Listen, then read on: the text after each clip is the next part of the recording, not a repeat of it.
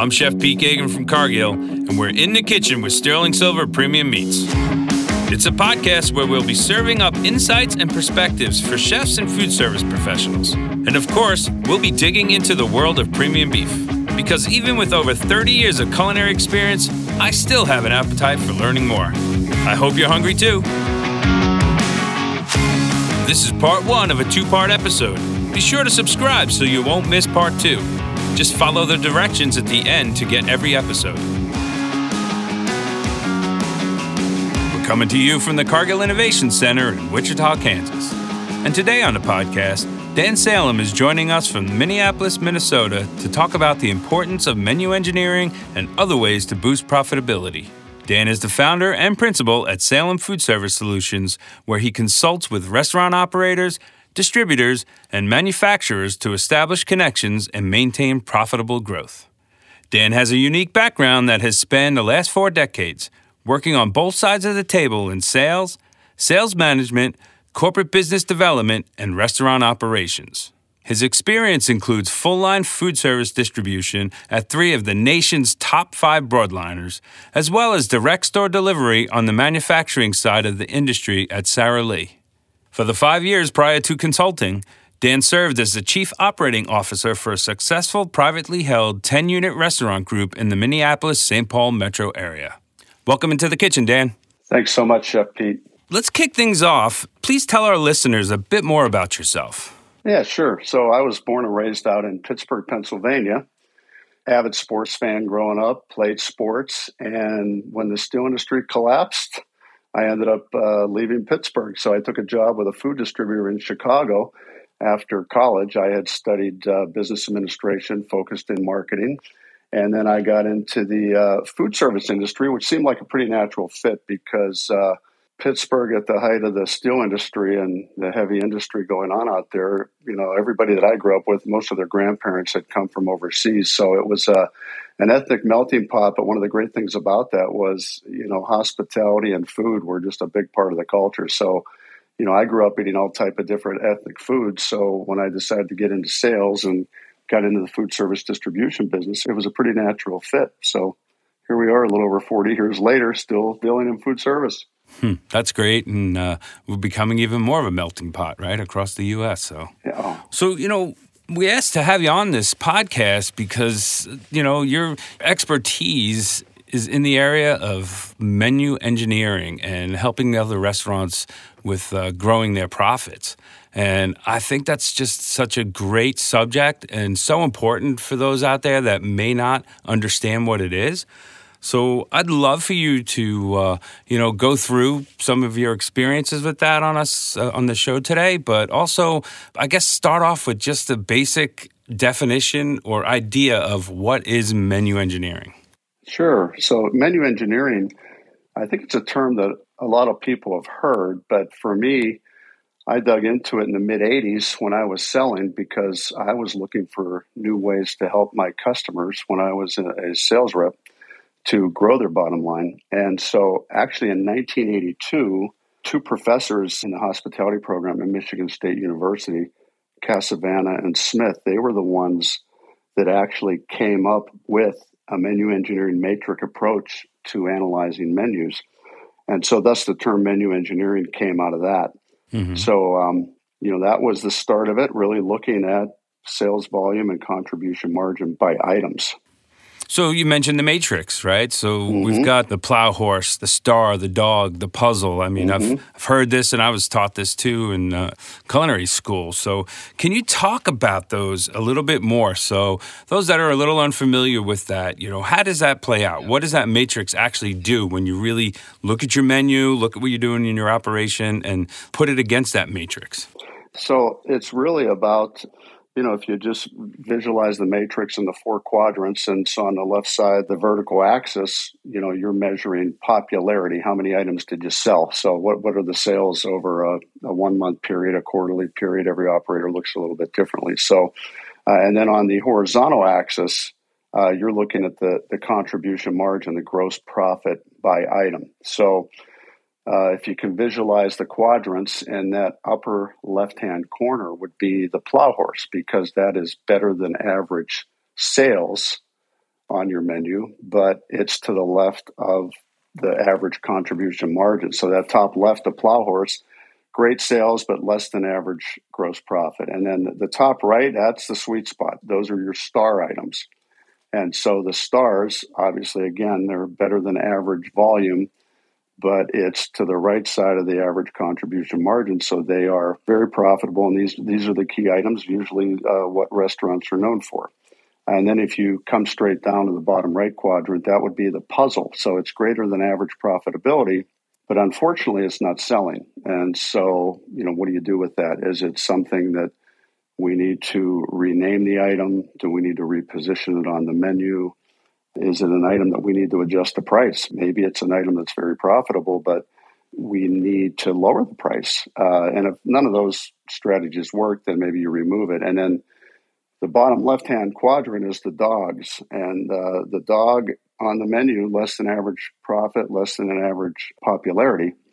But sometimes, those are items that you need to keep on a menu because sometimes, even though it's not going to be a home run for you, if you have a party of 6 coming, you don't want them to veto your restaurant. So sometimes an intentional strategy is to leave a couple items on the menu that really will at least appeal to all parties so that, again, you won't get the veto. So does that make sense? Yeah, it totally does. And I want to just keep that conversation going a little bit more. So, when you're talking about that dog per se, and I've always remember running restaurants, having, especially back in the day, like having a veal chop, right? Very expensive to bring in. And, you can't charge, let's just say your average entree is $25, $30. You can't charge $50 for that. So you're going to basically not make much money on it. Maybe you're going to charge $30 for it, $32, $33, and it might be costing you $25 just for that chop to bring it in. But the grandfather's the one who wants that, and he's the one that's bringing the kids in who's going to shell out the money and pay for that, 8-top, 6-top, 5-top, whatever it is. So that's that dog that you just sometimes you have to have on the menu to bring those, the people who have the money into your restaurant. And I would love you if you could touch a little bit more on the idea of the puzzle and looking at something is profitable and you believe it's good. Maybe you're just, like you mentioned, it's not on the right place in the menu where people don't see it and maybe they made their decision beforehand. Or maybe it's just the naming of it, pricing. There's a few different things that people could look at, but I'd love for you to touch on that a little bit more on how a restaurant should think about that going, I feel good about this and it makes me a lot of money, but how did we change that? That's a great point, and I love the veal chop story because that's very real. When you're looking at puzzles, I can think back to probably a decade ago with a very large client back when I was in the distribution world. And, at the time, food was pretty cheap, and they had a shrimp and pasta dish. They were a family-style casual dining restaurant. I would say a little bit of an upscale casual dining, but very approachable. And they served breakfast, lunch, and dinner.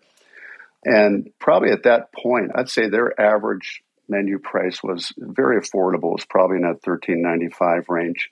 They had a shrimp and pasta dish, which I thought was really good, $15.95, and it was cost them probably $3.50 all in. They're running like a 22% food cost. And so I remember discussing that and saying, well, first of all, I don't think it's positioned properly on the menu, but I think based on your average check and some of your other more popular entrees, why don't you try featuring this item and put it on a feature for $13.50? And then if it's got legs, then maybe you can, consider repricing it and reposition it on the menu.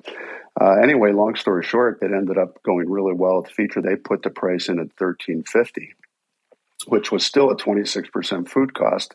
Company-wide at the time, they were running about a 29%, but that's one example of where an item was featured and they realized they were charging a little bit too much from a value perception standpoint. Yeah, that's really important to understand your clientele and how much can you charge, right? There is that point where, even another 50 cents, the numbers don't look good and people stay away from that on a menu. And like you mentioned and what you're saying is, you have to look at how many units am I going to sell? right? Is it really worth it to try to squeeze another, 50 cents out of it, and maybe my units go down too much, and then you're not making any money, and you're not selling it. But if you keep it where it's at, even though maybe the cost went up a little bit, you're still selling so many units that it's important. I remember being in a restaurant. Sometimes you had to have some things, but maybe you didn't want that to be your main seller, so you had to put it in a different spot on the menu. And you can actually control your sales a little bit there by putting it, say, in the left-hand corner. I don't remember the exacts, and you can maybe get into it a little bit more, how people actually read a menu. Sure. If it's an opening and it's a 2-page menu, where their eyes go to the right top immediately or something along those lines, but you can put it in a different spot and it'll still do well, and you're still making money, but you're not selling too many. And sometimes you have to think about just your operations too, right? There's the profit piece and all, but if it's a fried item, I have to keep it on there, but my fryer is getting too full. How do you slow those sales down a little? Yeah, that's a great point. So that balance on the menu is critical. And I mentioned earlier, I studied marketing. And, everybody's probably heard about the 4 Ps of marketing, right? Product, price, place, promotion. And so for me, I always look for simple ways to remember some of these things. So, after finding out about Casavan and Smith, I really coined this, the 4 Ps of menu engineering. So we discussed the popularity and the profitability. But now to touch on what you just talked about, Chef, is that pricing strategy and the placement on the menu. And so placement is critical, and we're in a very changing time with digital menus, but the traditional restaurants, the best menu is that basic 2-page fold out. So when it's on the table, you've got the cover, you open it up, and you've just got the 2 pages, right? So the prime real estate on that menu is going to be that top right-hand corner.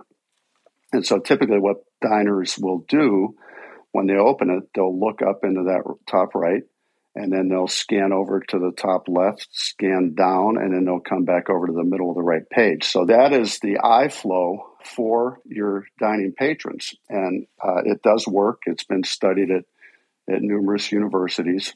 And obviously, it's not 100% foolproof, but that's where the majority of the guests go. Yeah, no, that's perfect. I mean, it's just, again, the importance of where you put stuff. You can't just throw something together and just put things anywhere on a page, even if it's a single page. People, and like you mentioned, the studies are out there. People gravitate, their eyes go to a certain spot first and work their way through. So those are those areas. Because not everybody scans the whole menu either. They come across that one item, then they go, I'm done. I don't want to go any further. Right. So it's important to make sure that, that the dog or, actually the dog should come off. Right. But the ones that maybe you're not making as much and you don't want to sell because, you want grandpa to come in and buy, but that goes somewhere else where he's going to find it because he's going to search for it. Right. Well, it's critical because the menu, I can't remember who I heard it from, but, they said that the menu is your roadmap to profitability. And so, you got to keep it fresh. You got to keep it clean. You definitely do have to take some of the dogs off the menu. But strategically, when you know your profitability by item, it makes it a lot better. And I would just encourage all operators to have some type of system, or even if it's their own Excel spreadsheet, to make sure they're on top of their costs, especially in a time right now with some of the crazy things we're seeing with supply chain and availability. Yeah, no doubt. I mean, pricing probably changes daily more than it ever has and bigger spikes, and it's really important. I mean, you might just have to keep that one thing on the menu that used to make you some money, but that's where people come in and really think about, what can I do to drive my profits and still put out great food? And, in many cases, that's, taking a look at, say, beef. Looking at the animal and going, okay, I can make some great stews. I can get the chuck in, or I can use some ball tips, something like that, and make a great shredded beef product or a stew or something that's delicious, and really push that, and it stays within, the style of my restaurant, but it's a little bit of a cheaper cut. It's still a great product, but sometimes pushing those middle meats they're pretty expensive, and maybe the profit's getting squeezed because you can only go so far with those prices. So it's really important to know that mix on your menu. I'm sure everybody that owns a restaurant understands a menu mix, but there's more to it than just okay, my mix, right? And that's what we're talking about here. Since we're talking about boosting profitability, you just mentioned before, the 4 Ps of marketing. I'd love for you to talk a little bit more about how you mentioned you changed that over to profitability in the menu. And I know you've turned those 4 Ps into, I believe it's about 8 Ps now. So if you can go through that, the way you think about it, because I found it to be pretty awesome and it makes it easy. But if you can focus on these 8 Ps and then really dig into the few that maybe need a little help or focus, it can really drive your overall profitability. That's absolutely correct. So, the 4 Ps 20 years ago, that was pretty easy. You didn't have labor shortages and you didn't have as much intense competition. And so, understanding the popularity and profitability and then coming up with your pricing strategy and placement on the menu, it was just less complex. But, now we're in a world with a lot of changes. COVID changed a lot of things forever. But even prior to COVID, you had some of the third-party delivery startups, and that escalated obviously after COVID hit. But so with digital menus, things of that nature. But the labor shortage, I think, is what got me into expanding the original 4 Ps. I realized that's really not enough anymore to assist some of our clients. So the 5th P that I came up with was production time. And you had mentioned earlier, Chef, about the stress on the fryer. I know of one operator, they opened up their restaurant. They were gangbusters. This was probably 10 years ago, and they actually totally redid their menu within the first month because they had too much pressure on certain stations. And so that 5th P of production time, when you have a real problem with labor, what can you do to be more productive in the kitchen? How can you balance things? I'll give you an example. I had a client that lunch and dinner establishment and attracted a lot of business people. And they had this boneless center cut pork chop that was marinated, proprietary marinated. It was just to die for. But, they had it up in that top right spot. They also served ribs, and they had a very good rib product. They weren't known as a rib restaurant, but they had excellent ribs. And so, to think in terms of production time, when you're lined up in normal business time, post-COVID, where you've got to wait on a Friday night and a Saturday night, again, because most people scan menus, you want to leave that center cut boneless pork chop on the menu, but put up in that top right-hand corner your ribs because they're already smoked. All you've got to do is flash them, right? So that's an easy item that's popular that can really help not only from a production time standpoint, but it also helps you with your revenue per available seat hour. So it's going to, in a very inconspicuous way, it's going to help you to turn tables more quickly. So that was the 5th P, which kind of held up for a while. And then, lo and behold, as things continue to change with third-party delivery, that's how the next 3 came into play for me. But I guess I should back up and say before really the COVID hit, Professor Tom Kelly, he actually headed up the culinary school at Cornell University, and I'd heard him speak in the 1990s, and he talked a lot about value perception. And so the 6th P I came up with was the presentation / plating of the items. So as restaurants have changed, as you still have white tablecloth type restaurants, but they're a bit more casual in style, and you have a lot of casual restaurants stepping up. So presentation and plating became very critical. And Kelly talked about the value perception from the guest vantage point when they're coming into a restaurant. And so he put a formula up on the board. V equals F plus B plus S plus A divided by the price. And his value equation was value equals the food plus the beverage plus the service plus the atmosphere divided by the price. So that 6P really, I felt, came into place as you're dealing with some labor issues, but you also, in a more competitive market with more restaurants, you need to set yourself apart, right? Yeah. It's so important to understand what that value equation is for anybody. And it's going to be different for the type of clientele you have, the type of restaurant you have. But reality is understanding that all of it comes into play. I think we all know those restaurants that we just, sometimes I want to go out and I want to be taken care of. So I may go somewhere and I might sacrifice the meal a little bit, knowing that the service is going to be and the ambiance is just going to be phenomenal.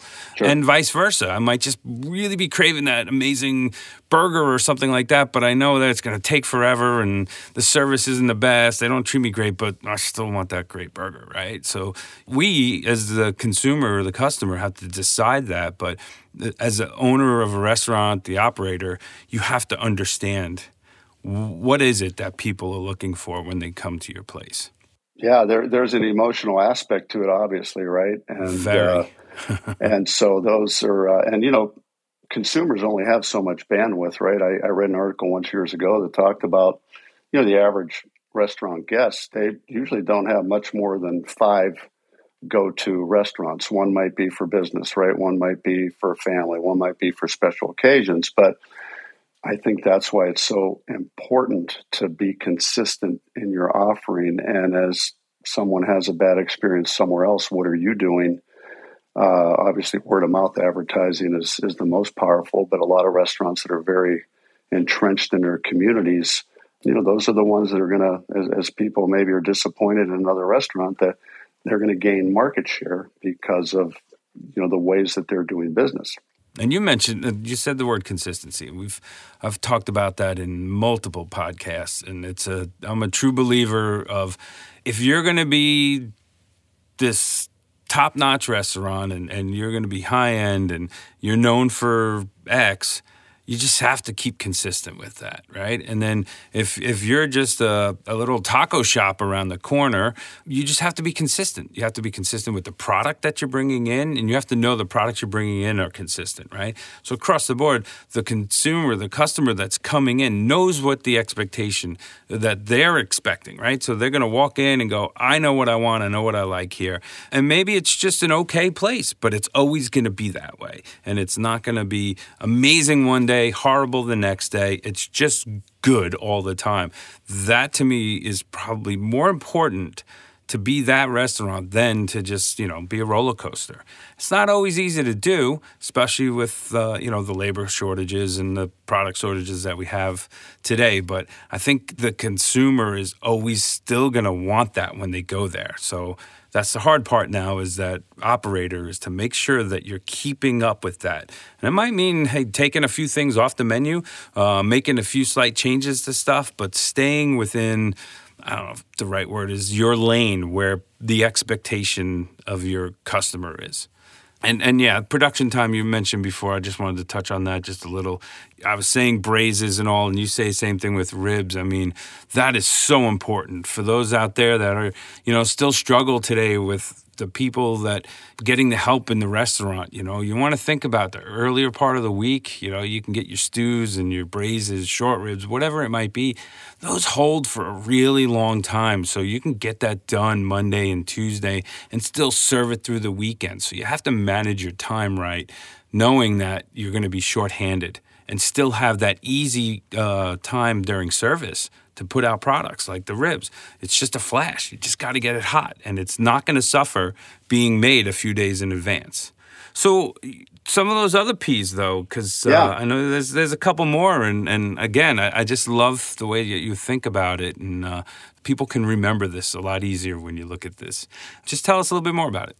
Yeah, absolutely. So, the 7th P I came up with was when the third-party delivery, I at that time was, overseeing the restaurant group here in the Twin Cities. And, there was a local third-party delivery company that was banging on the door consistently and just seeing in the market that this isn't going away. This is going to continue to grow.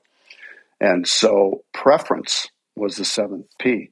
Does the guest want to dine in? Do they want to pick up, or do they want a third-party delivery? So at that time, I had trialed this company at one of the restaurants, and my reservations were, okay, well, most people are going to order at the same time that we have people coming in the door, right? And so what do we do on a Saturday, Sunday brunch or a Friday night dinner? We're going to have to turn off, the third-party delivery app. But that preference really we realized we had to be very strategic about how we would do that, and realize that a lot of the younger generation, they want to dine with the click, right?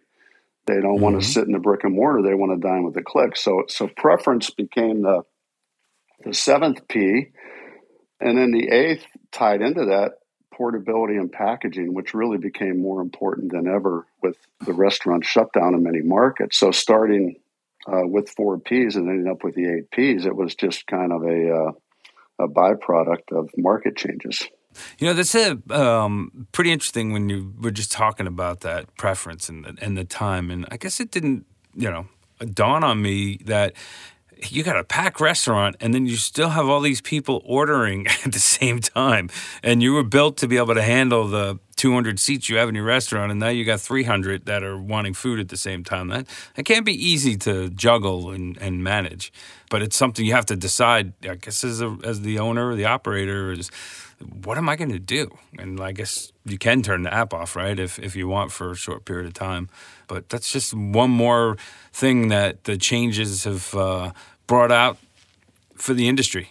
And I don't know if you want to call it a struggle or just something that we have to adapt to and figure out, Well, it's both, because my wife and I dined out with friends last Friday night, and it was very cold. And the restaurant, which normally there would be a wait, they were maybe 2/3 full. And the owner came out, and I said, "Hey, how's it going?" I said, "Not your typical Friday night." He goes, "Yeah, not out here, but we're crazy in the back. The third-party delivery and pickup is just we're having a hard time keeping up in the kitchen." So it's bittersweet, right? That when you're here in Minneapolis with the cold weather we get for a couple months a year, what actually is a godsend, right? That they're actually able to do a very good job on that. Now, conversely, when you're in the spring and you're starting patio season, it's going on all cylinders, what some of the national chains have done is they've actually streamlined and just created certain items that are only available digitally. So for some operators that have a large kitchen and large kitchen space, they can actually staff and even do that for just a to-go menu, maybe expand it a little bit, So that's one option. And then the other thing I'd like to get back to was your point, Chef Pete, about, okay, you have a restaurant that's a 200-seat establishment, and now with third-party delivery, they've got 300 seats. And I think what's happening in the market is that the rising costs and the labor crunch have really pushed operators to stay lean, cut menu items, and many operators that I have are cutting their menus by anywhere from 15 to 20%, or already have cut their menus by 15 to 20%. Yeah, that just makes a lot of sense. You don't have the hands, and in some cases you don't have the people to buy what you make. So you got to streamline it and make sure that it's things you can get done. And again, back to that consistency. Just be consistent in delivering a good product to the customers. As we were talking here, it dawned on me that we talked about your P's of menu engineering, the 8 of them, and we touched on 5, 6, 7, 8, but I don't think we really touched much on 1, 2, 3, and 4. So can you just go over those a little bit more for our listeners? Yeah, absolutely. So the 4 Ps came out of Cassavant and Smith. Basically, they were looking at that matrix approach on focusing on popularity, the sales, and profitability. What's the gross profit contribution margin by item? So popularity, number 1, profitability, number 2, and then pricing strategy, number 3. And once you've determined those, you look at the placement strategy. Where will you put it, again, on the menu? Because people don't read menus. They scan menus. So another key element of pricing strategy is you've really got to do competitive analysis in a certain radius too. So, do you have any other, experiences over the years where maybe you can explain something that, maybe it's just not named right and you had to look at it from a different point of view and go, if I change this word or just the overall name of the menu item, maybe it'll sell better. I know of a few things in my career that I've seen and heard about that working well. So if you have any, that would be great. Yeah, I had a client 2 years ago They had a proprietary burger. They had these to die for fish tacos, an ahi tuna burger. But they had a very good fried chicken sandwich, homemade, phenomenal, wasn't selling. So it was a puzzle. It was, again, bottom right quadrant. It's above average profitability, but it's not selling. So we changed that item into a Nashville fried chicken sandwich. And all that it entailed was just adding the sauce to it. And that turned into a star item. So that was a tweak, changed the item a little bit, but had an already great item that with just one tweak.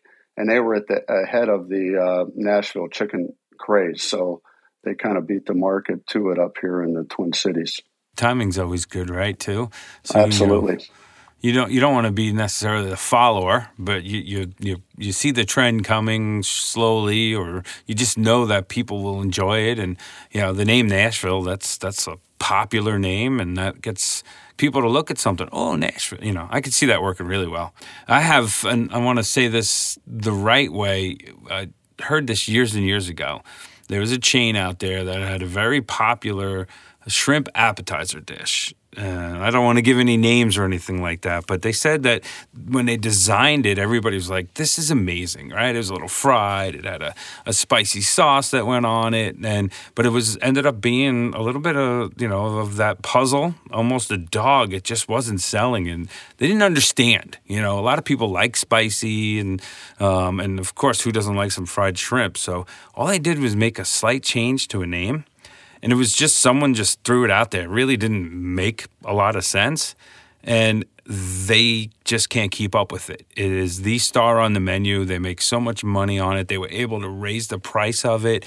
And everybody's copying it nowadays. And whether they're changing that word a little bit, but they're basically stealing that idea and putting on their menus, and it sells everywhere. But that just goes back to just a name. And this is typical marketing, right? And even for a car or a pen, it doesn't matter what it is. If you don't name it right and it doesn't resonate with the customer, they're not going to be interested in it. So sometimes, anybody out there, you just have to think about what you name something and then go, is it the right name? Is it really do it justice? Is it really something that people understand? Or does it, make them intrigued to try something? It's great. I mean, marketing plays so much into this, understanding people's habits, understanding the things that they like or don't like. So important. Absolutely. Hey, Dan, there's a lot more I'd like to cover with you. So let's hit the pause button here and take a break. When we come back, we'll chat about some helpful models operators can use to keep on top of profitability. Listeners, you'll want to subscribe so you don't miss out when part 2 of this episode is available. Also, we'd love to get your feedback on our podcast.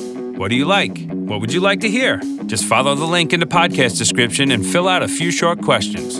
We'd appreciate it. To get the next episode delivered to your inbox, subscribe on our website, sterlingsilvermeats.com. Just sign up for our e-newsletter at the top of the page. You can also subscribe on your favorite podcast platforms. And be sure to follow @SterlingSilverPremiumMeats on Instagram. Until next time, we'll see you in the kitchen with Sterling Silver Premium Meats.